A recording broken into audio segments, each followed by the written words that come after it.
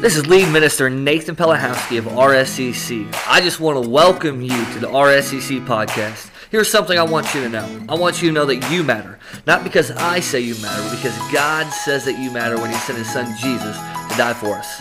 Today I hope this message challenges you and encourages you to take your next faith step.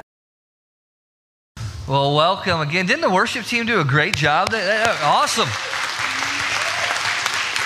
And like I said, if this is your first time here, welcome. My name is Nathan, and I want to give this kind of just disclaimer. What we're about to talk about is, I've been here 8 years. I've never talked about it, and we will not talk about it for a while again. But we're in this series that was called We Need to Talk About It. This is my last week in the series. Adam will preach next week. But today is by far the most sensitive topic. We have talked about all types of things. Talked about mental health, and we talked about why living and just doing what makes you happy is dangerous. We talked about the Bible last week. And today we'll have a conversation that's a little bit more difficult. And we're going to wrestle a little bit. I'm going to be honest. We're going to wrestle with it a little bit. It's probably one of those things where not all of us are going to see eye to eye. It's probably one of those things where at some point in today we'll all be a little uncomfortable. I'm uncomfortable up here speaking about it a little bit, but at least you're not up here talking about it. So that's where you get off the hook a little bit. But you ever had those conversations in your life or times when you need to have a conversation or someone needs to talk to you about something and you know you don't want to talk about it. And you know because there's going to be tension in the room, there's going to be tension in the relationship, there's going to be some disagreeing and going back and forth, and it's just a difficult conversation. You ever had that? So for me, I had those conversations all the time, and one sticks out, and I did something really dumb. Anybody ever done something really, really dumb? Raise your hand. Yeah. I do dumb things all the time still, and I made a dumb decision, and I was getting in some trouble. It was before I met Whitney, before I was married, before I was a minister. I was getting in some trouble, and there's this person and there's these people in my life who weren't related to me, but they cared for me, and they wanted to talk to me, specifically one guy who was like a father figure to me, and I didn't want to talk. I didn't want to talk about it. Matter of fact, I thought he should mind his own business and step out of my life a little bit. But he loved me enough, and he sat me down, and he said, listen, we're gonna have what we call a 10% conversation. A 10% conversation is this, it works off this premise that you always hold back 10% of what you're really feeling to someone. Right? You maybe have an open conversation, but really the 10% is the stuff that's uncomfortable to say, that you don't want to necessarily say, but you need to talk about. So we sat down and we had this conversation, and he told me some things. And he said, from my perspective, Nathan, the path you're about to go on with the people you're spending time with and what you're doing, it's going to lead you to a destination you don't want to go to. It's going to lead you down a path that you don't want to be on. And you're doing things that aren't like you. And he told me all this, and we had a conversation, and he left. And I thought in that moment, I don't know if I ever will have a relationship with this guy again. I don't know if him and I will ever have the relationship like we did before. I don't know if we can get past this. It was one of those things, I don't know if our relationship's going to continue after that. But looking back 15 years ago, 10 years ago now, it was a conversation that changed my life, and I didn't want to have it, but we needed it. And every once in a while in Scripture and in series, you get to topics and conversations and points where you need to have a 10% conversation. So this week I wrestled with it, and I was like, man, I wish I wouldn't have said 5 weeks ago we were going to talk about this, because I do not want to talk about it. I wish I didn't do that, but I wrestled with the topic all week. So here's where we're going to go today, and just kind of a disclaimer. We're going to have an open conversation primarily on gender identity. I'm going to get out of the way. Primarily on gender identity and the LGBTQ plus community. We're going to have that conversation, and you're like, well, why are we talking about it? Why does this need to be talked about? And really, there's a couple reasons. One, I get more questions, emails, comments, concerns about something in this than any other question in the last 2 years. By far, without a doubt, I've had more questions about gender identity in the LGBTQ plus community than anything else. Right? And you're like, well, this is Rising Sun and a small community. Don't let that fool you. It is all over. These conversations are happening all over our communities. But more importantly, they're happening on platforms like Instagram and TikTok, really is really common, and Twitter. They're out there. And also, I have a passion for the next generation. I started my career in youth ministry, and here's what I know. Churches are too silent on too many topics. Churches don't talk about real life things at times, and most of you have real lives outside of this room when you leave today. And kids today are going into a culture that's much different than when I grew up, 20 years ago, much different than if your parent grew up in. And they're going to be told certain things by certain people. And here's what I believe to be true. That yes, they're going to be told those messages by culture, but I also want to make sure they're being told what we believe through God's word, what truth is. So that's why we're having a conversation. We're going to wrestle with it. It's not going to be comfortable, right? And it's not going to be fun. And like I said, some of you may disagree with me. But here's what I want to start the conversation off by saying. We live by a phrase here. If this is your first time, we live by this phrase that I started about 6 years ago when I started leading ministry. I wanted to make sure we live by this: you matter. And the premise of you matter is that you matter, that you have value, that you have dignity, and you have worth. Not because I say that, because God created you in such a way that you have value, you have dignity, and you have worth. And he proved that by sending Jesus to die for every single person, all people. And all means all. So today, as we dive into this, when you disagree with me, I want you to think about this. When I disagree with you, I'm going to think about this. When I was writing all week and praying and researching over the last 6 months about this topic, this was what was on my mind. You matter. Every single person in every single community, of every single walk of life, of every single belief, of every single mindset matters. All right? So I'm going to stop right here. I'm going to pray. And we're going to get going. Let's pray. God, we are so thankful for who you are. We pray that you be with us today and you open our ears and hearts and our minds and our feelings to what we're about to talk about. And we kind of throw feelings aside and look at facts and look at truth and look at what you have to say, God. And we just thank you so much that we get to do this. It's in your name we pray. Amen.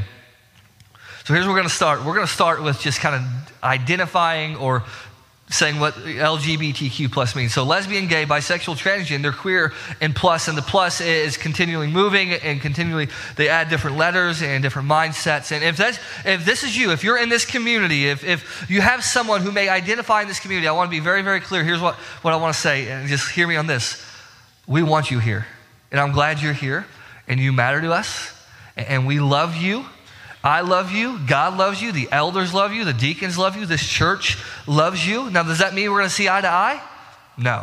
Does that mean we'll probably disagree at some point today? Absolutely. But my prayer for everybody today is this, that I pray today that we will leave with a better understanding that our identity comes from being made in God's image and not our sexuality. And so when we come to these topics as followers of Christ, as Christians, if you consider yourself a Christian, if you consider yourself a follower of Christ, we come to these topics and issues like this, and there's a plethora of different opinions, and there's a plethora of different concepts, and some ministers will act one way towards it, and some people will be really hateful towards it. So we're like, how do we view this, and how do we start the conversation? I think it's important to start by understanding this, that as followers of Christ, we're dying to self. So what that means is we're no longer just viewing things the way we want them to be. We no longer are viewing them through the lenses of what we think is okay. We're viewing them through the lenses of what Christ says in a biblical lens. It's called a biblical Christian worldview. And so our worldview is different than how the culture's worldview. So we view things differently. We view things through a different lens. And how we view things is not by Nathan's opinion, not by our elder's opinion, not by any church's opinion. We view things by truth and through what God has said or what Jesus has said in his ministry and what the Bible has to say. And so we take our cues from that. And so I say it this way. We base our standard of truth, this is so important, on the Bible, not on cultural norms. And this has been true since the beginning. If you go back to especially the New Testament, when Paul was preaching, and the book of Acts was starting, and Paul was starting to write these letters to churches, and the Christianity was spreading in the Roman Empire. The biblical truth, or the truth that Jesus brought, the biblical truth of our world, but the Christian worldview, or the Jesus worldview, was much different than cultural norms. The Roman culture was far different than Christians, and Christians taught a different standard on how they valued women, which was really good. What the roles were, how they would treat people who weren't like them, how they would treat the poor, how they would take care of widows. All of those things were much different than the cultural norm. And so we view it through that. And that means when we look at topics such as what we're looking at today, or tough topics, we have to start with certain understandings. And the first understanding we have to understand when we're dealing with people and talking about people is that God wants all people to be saved.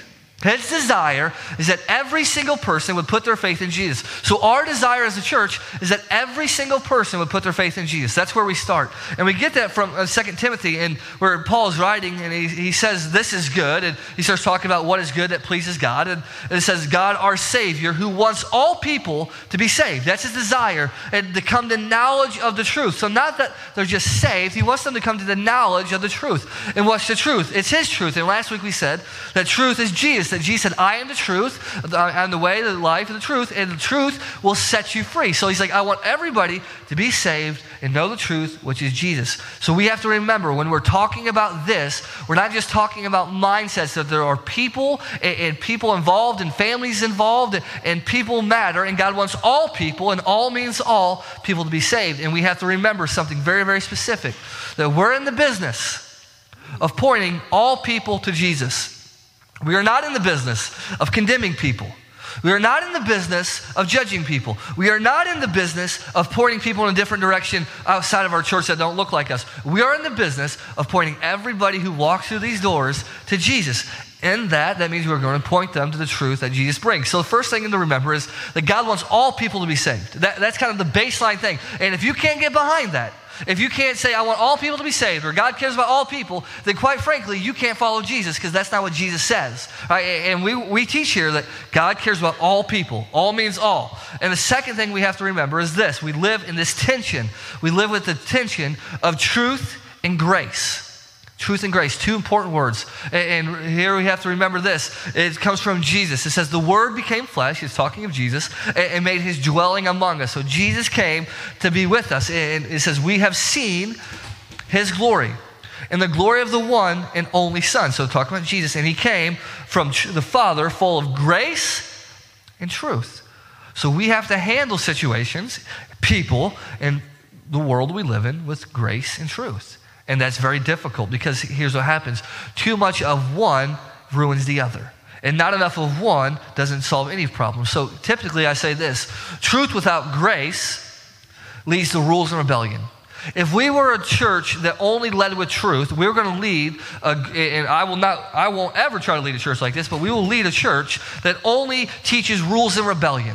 And what rules lead to, and only truth, and telling people why they're only wrong and what they're doing is wrong, will only lead to rules and rebellion. Look at the Pharisees. No one wanted to be with the Pharisees. Look at why people leave churches. They often come to reasons like this. There's too much rules, too much truth, and that leads to rebellion. So we need truth, but you can't overdo truth, right? You can't only lead with truth. You also need grace. But grace without truth equals this: do whatever you want and believe whatever you want. And that's also slippery. That's also dangerous. So there has to be this balance, that we got to have enough truth. And we're going to say what the truth is. And we got to have grace. And part of that understanding is this: that we are to bring truth, we are to bring grace. But sometimes what we don't understand is that we're not to condemn. We're not the grace givers or the grace withholders.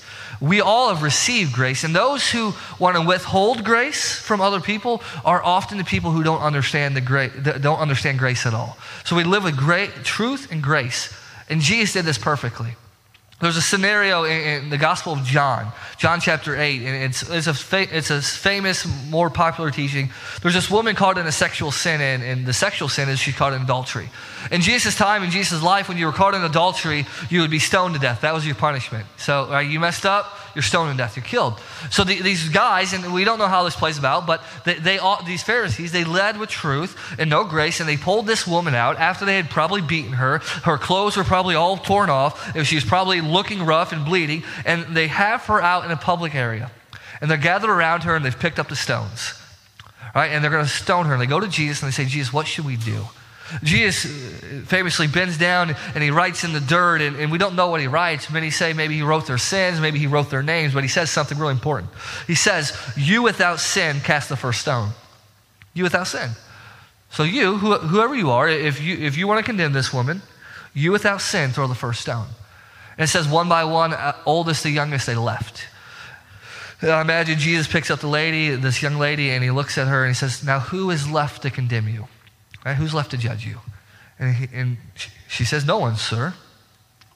And then Jesus, grace, neither do I condemn you. Here's truth. Go now and leave your life of sin.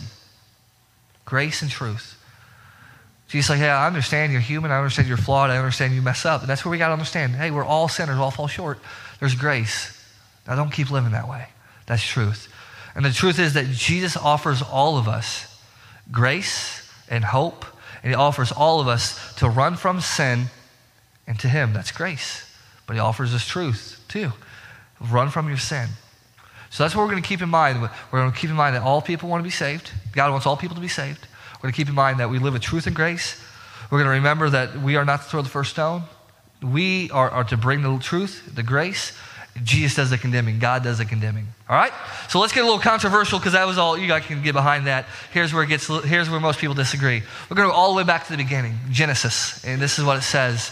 In Genesis, it says this. Then God said, let us, and us kind of refers to the Trinity, the Father, Son, and the Holy Spirit, make mankind in our image. I love that. In our image, in our likeness, so they may rule over the fish in the sea and the birds in the sky and over the livestock and all the wild animals and all the creatures that move along the ground. So he's like, hey, I'm going to create humans in our image, and they're going to rule over my other created beings. And so God created mankind. God created, that's so important. We didn't create God. God created mankind in his own image. In the image of God, he created them. He created them male and female, and that gets controversial. He created them. And God blessed them. And be fruitful. So that's part of his plan. God blesses us. And he says, I'm going to bless you. I want you to be fruitful. I want you to multiply. And you got to remember, there's only one way that humans can be fruitful and multiply, right? You guys are sticking with me, right? And I want you to fill the earth and subdue it. So that's what God says.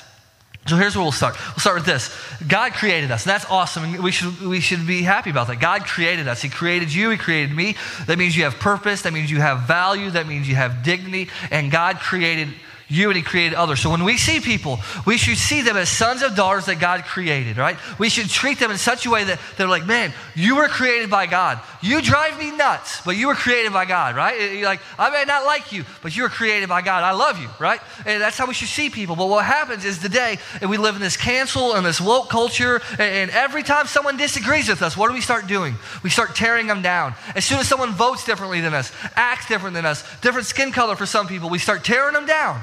But what we have to realize is they're created by God. And if God created them, if God made them, then they have dignity, they have value, and they have worth. Then we should treat them.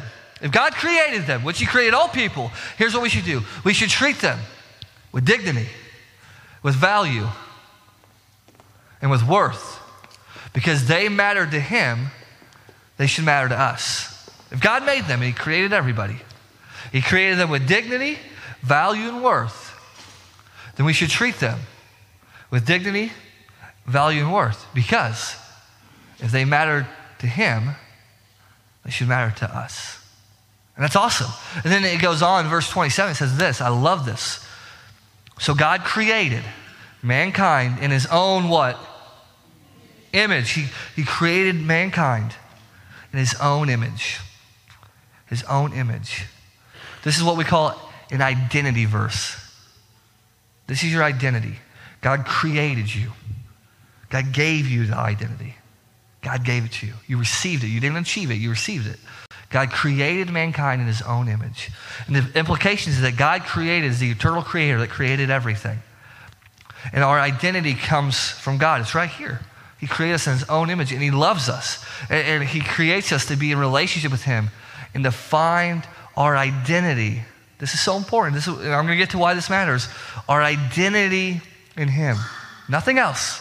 And I love the words, our image and our likeness. Our image and our likeness is just describing. These are identity words. And what he is saying is that God created people, male and female, in his image and his likeness.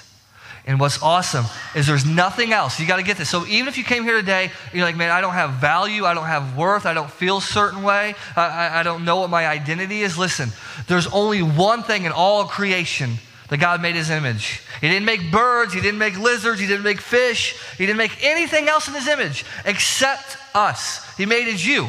He made you in his image. That means human life is distinct. Human life is sacred. Human life is unique. Human life is made in the image of God. It's the imago Dei. It's the Latin term that means this. It's that we are made in the image and likeness of God. We're made in the image and likeness of God. That's where our identity comes from. And what happens for so many people, and I believe, here's what I believe, even if you don't agree with what I'm saying today, this idea that you're created in God's image and that's where your identity comes from, if you can get this down, If you can understand this, I believe this understanding would change your entire life. That God gives us our identity and nothing else. Because if you look around, what the root of so many problems are, is we have an identity crisis. Some people say, hey, Nathan, I don't, my success is my identity. That's great, right? And you may be really successful, but no one's successful all the time. Eventually you'll fail. And what happens to your identity? It crumbles. Well, my identity is my bank account. I think my identity is found in how much money I make. Well, that's great until your gas prices are $5 a gallon, right? It's great until housing market's up, inflation's up. That's great until you have no money. Well, Nathan, my identity is how I feel my sexuality, how I feel inside my gender. That's great, but what changes in our life? Feelings change. According to the weather, according to what's going on in our life, feelings change. What happens for so many people, and what happens for me at times and you, is we have an identity issue. Is we have an identity crisis because our identity is not received, it's achieved. And once it's achieved, it can be lost. Let me explain that. In the beginning, God created mankind, in his image. He created them male and female. It was received by us. There was nothing that we could do to receive that. God gave that to us. He's like, this is your identity. That's your identity. But what happens is so many times is we put our identity in something that's achieved. Our job, being a parent. Well, what happens when kids grow up and they move away, right? Or our career, or our bank account. We put it in so many things that it's achieved. And once it's achieved, if your identity is achieved, it can be lost. And you know that.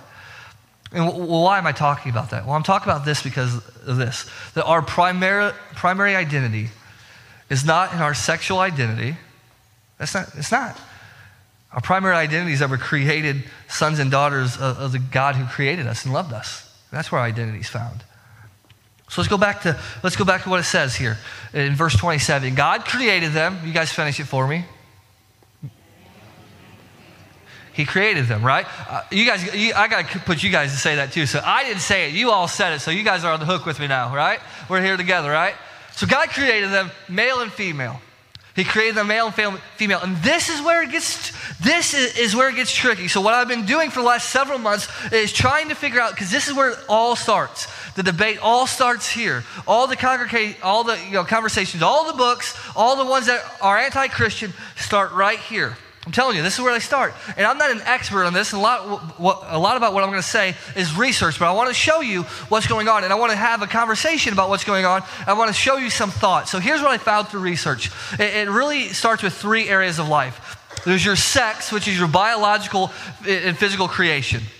Okay, male or female, right? Sex, right? Then there's your gender. And your gender, this is what the world says, your gender is how you see yourself. And then your sexuality is who or what you're attracted to. Now, don't ask me exactly what the big difference is. I'm still a little confused on it, but this is what they say. So sex, male or female, gender is how you see yourself, and sexuality is who or what you're attracted to. So here's what the Bible has to say about those 3 areas. The Bible says what? The Bible says that sex is fixed, binary, it's male and female.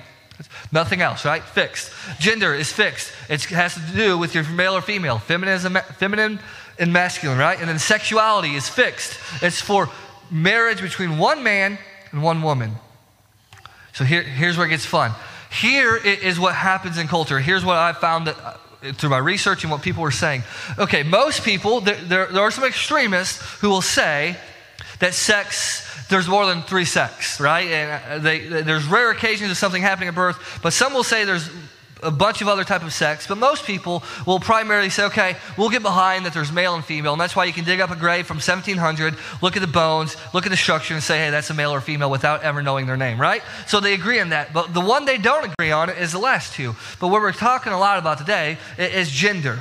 So the world says that gender is something else. So gender, it pertains to your inner self.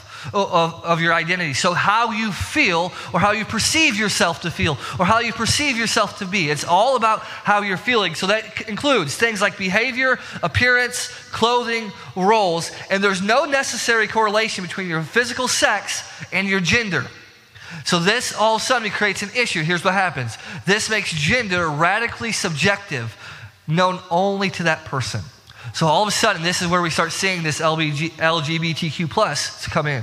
Well, I was born a male, but sometimes I identify as a female, or I always identify as a female, or I was born a female and I identify this way. And it's so subjective, and it's so fluid. Things continue to change, and continue to change, and it gets confusing. So this is what the world will say. Like, here's what they say about these three subjects: that sex is fluid. It's fluid, all right? There's more than male and female. Gender is fluid. It's unfixed. It's however you feel in the moment or the situation or the year or the day. And sexuality, it's fluid. You can love who you love. Love is love. Now here is where we're going to make the stand. We don't agree on this. The Bible doesn't agree with this. Whoa, Nathan, that's not loving. Like, listen. Yes, it is. Because the most loving thing anybody can ever do is tell someone the truth. And again, I'm going to remind us, we stand on God's truth, not cultural norms. And I know, and I want to be very empathetic. I understand that some people in their minds struggle a certain way and feel a certain way. And I'm empathetic about that. And I know some of you have loved ones who may struggle with that. I'm empathetic, and I believe it's real. And I believe it's a struggle. And I believe some people have identity crisis. I really do. But I believe also at the same time that God created us male and female. And that being created male or female, that's our identity that's received by God. And it's a gift from God. And male and female, we're different. We're different in our chromosomes. We're different in our DNA. We're different in our voices. We're different in our bodies. We're different in our minds. We have different reproductive organs. Girls, you can do things that guys can't. Girls, you have this amazing superpower if you want to have a baby, right? Trust me, guys cannot handle that. I'm just telling you right now, we couldn't do it, right? And males, you have other gifts. Like women, you're so uniquely designed, and men, you're so uniquely designed. And we're so different, right? And I'm thankful for those differences. And I believe that those differences are special. They're a gift, and we should celebrate the differences. So listen, I'm a male. I got an Adam's apple. I got a beard. If I wanted not to grow a beard, if I shaved this tomorrow, it would come back the next day. No matter what I do, this beard is coming back, right? I'm Polish. My last name is Pelahowski. I have other reproductive organs that I did not choose at birth that you could not see. I'm a Polish male, right? I can't change that. Those were chosen for me by the one who created me and loved me, by the one who gave me value, the one who gave me dignity, and the one who says my life matters. Those were chosen for me. Those can't be chosen by me. You were created the way you were created. Those were chosen for you by the Creator who loves you, who gave you dignity, who says you matter. He sent His Son, Jesus, to die for you. Those were chosen for you. Those were received by you from God. They can't be chosen by us because our identity comes from God and nothing else in this world. So we continue. So people are like, well, okay, what does Jesus have to say then? What does Jesus have to say? Because everybody's like, well, that's Genesis. And Genesis, we don't know if we believe in Genesis yet. There's a lot of stuff in Genesis and the Old Testament we don't agree with. So what does Jesus say? And it's going to be on the screen in just a second. And Jesus says this: haven't you read? What's He referring to? He's referring back to Genesis. Haven't you read that at the beginning the Creator made them male and female? He said this: for this reason, a man will leave his father and mother and be united, that's a key word, united to his wife. And the two, listen here, will become one. The two will become one. One flesh. So they are no longer two, but one flesh. Therefore, what God has joined together, let no one separate. Jesus is doubling down that God created us male and female. And He says we were created in these unique differences in such a way that only a male and female can be united. A male and male cannot be united the way God intended, and a female and female cannot be united the way God intended. There's certain structures, a certain way we're created, you all know what I'm talking about, that create a union together that God says is between male and female. And it's a beautiful design. It's beautiful, right? And God has made the unity between male and female, and we need to hold on to it. There's a reason that the Bible describes the most precious relationship in all of humanity is between a husband and wife. There's a reason that is the illustration that Christ, the church is Christ's bride. There's a reason those illustrations are made. Right? God has made the unity, male and female, and we need to hold to it. And then I started doing some other research, and I saw, some people start to say this, God made a mistake with me. Because of things, God made a mistake with me. And I just want to say this. You are fearfully and you're wonderfully made. That God hasn't made a mistake with you. And again, we recognize that you may feel a certain way and may have certain mindsets, and you may want to go by a different pronoun, and you may want to identify as something else, but just because you feel that way doesn't mean you're a mistake. And I would just encourage you, building your identity on the fault line of feelings leads to a continued uncertainty. Because here's one thing I guarantee you about life that I don't know, that I know about you even though I don't know your life, is that your feelings change. Your emotions change. If you build your identity on feelings and emotions, you're going to have continued uncertainty. And at the end of the day, here's what I'm trying to say. Here's where we stand. We are who God says we are. And your highest value in life comes from God. Not our sexual identity or anything else. That's where we stand. And so, Nathan, they're like, hey, first it was like, preach it, preach it, preach it. Okay? Anything else means your identity is not your job. Your identity is not your career. It's not how you vote. I'm a Republican Christian. That's my identity. No, it's not. That's not your identity. I'm a Democratic Christian. That's my identity. No, it's not. Some of us parents, we're raising our kids to think their identity is found in their academic success or athletic success. That's not their identity. And the best thing you can do as a parent is tell them where their identity comes from. Not from us, it comes from God. Your highest value in life comes from God, not our sexual identity or anything else. Okay, so how do we land this home? How do I land the plane today to make this difference and why we need to talk about why you care about this? So I started thinking, am I outraged? Am I necessarily outraged? No. Am I worried? Yeah, I'm worried. I'm worried about cancel culture. I'm worried about what happens in Canada where I couldn't talk about this. I'm worried about the agenda that's pushed. I'm worried that if you believe what the Bible says, you're considered one way and that may not even be true. I'm worried about woke culture. I'm worried about all those things. And I'm also worried about this, how I see Christians responding to it. That's actually what I'm more concerned about. I can't control the world. I have no impact on the world. I can't control Christians, but I get to preach to Christians every week. And what I'm more concerned about is the lack, the way, the people I see as Christians who I would never want to represent me. So many times in culture, we have taken things like this and we're outrage monsters.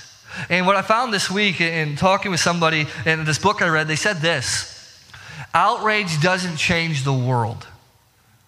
The love of Christ does. Outrage doesn't. You see examples of outrage all the time and nothing's changing. Outrage doesn't change the world. The love of Christ does. See, Christ said this, and that's who we follow, right? That's what we do. We're Christians. We're disciples. That means we follow Jesus. And what Jesus did, he had this unique ability. He would go with these people that were nothing like him. And he would have dinner with them, and he'd eat with them, and he would spend time with them, and then he would say, hey, listen, I love you, but you need to change. He never once left and said, hey, don't change. He always is continually telling them to change.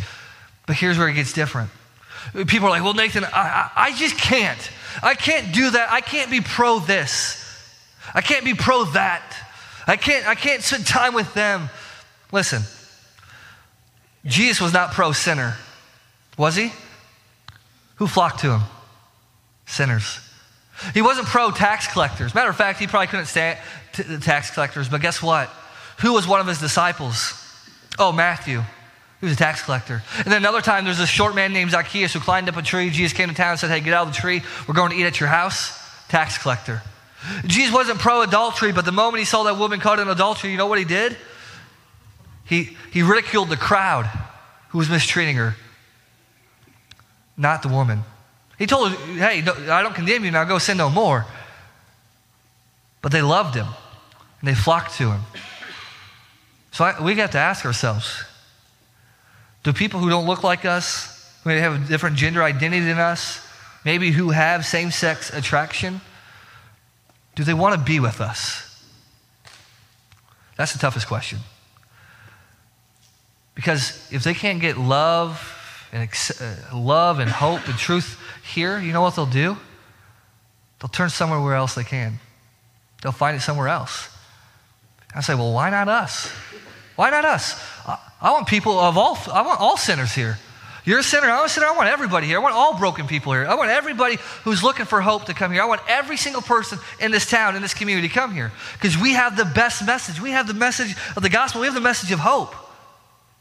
So why not us? We got to ask ourselves, do they want to be like us? And my answer at times, and my worry would be, or do they want to be with us? My worry for some of us in this church is, some of us would say, you know what? I don't want them here anyways. And we can't have that. Because that's not who Jesus was.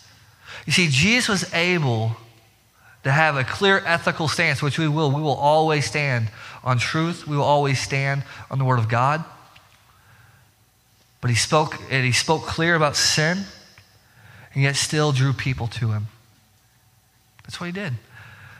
Why does that matter? Well, if you talk to the school, if you talk to teachers, you may think, oh, this is just Rising Sun, it's just Aurora, it's just Lawrenceburg, it's just Switzerland County. No way that's happening. What's happening? And as I was writing this week, this kept coming to my mind over and over again.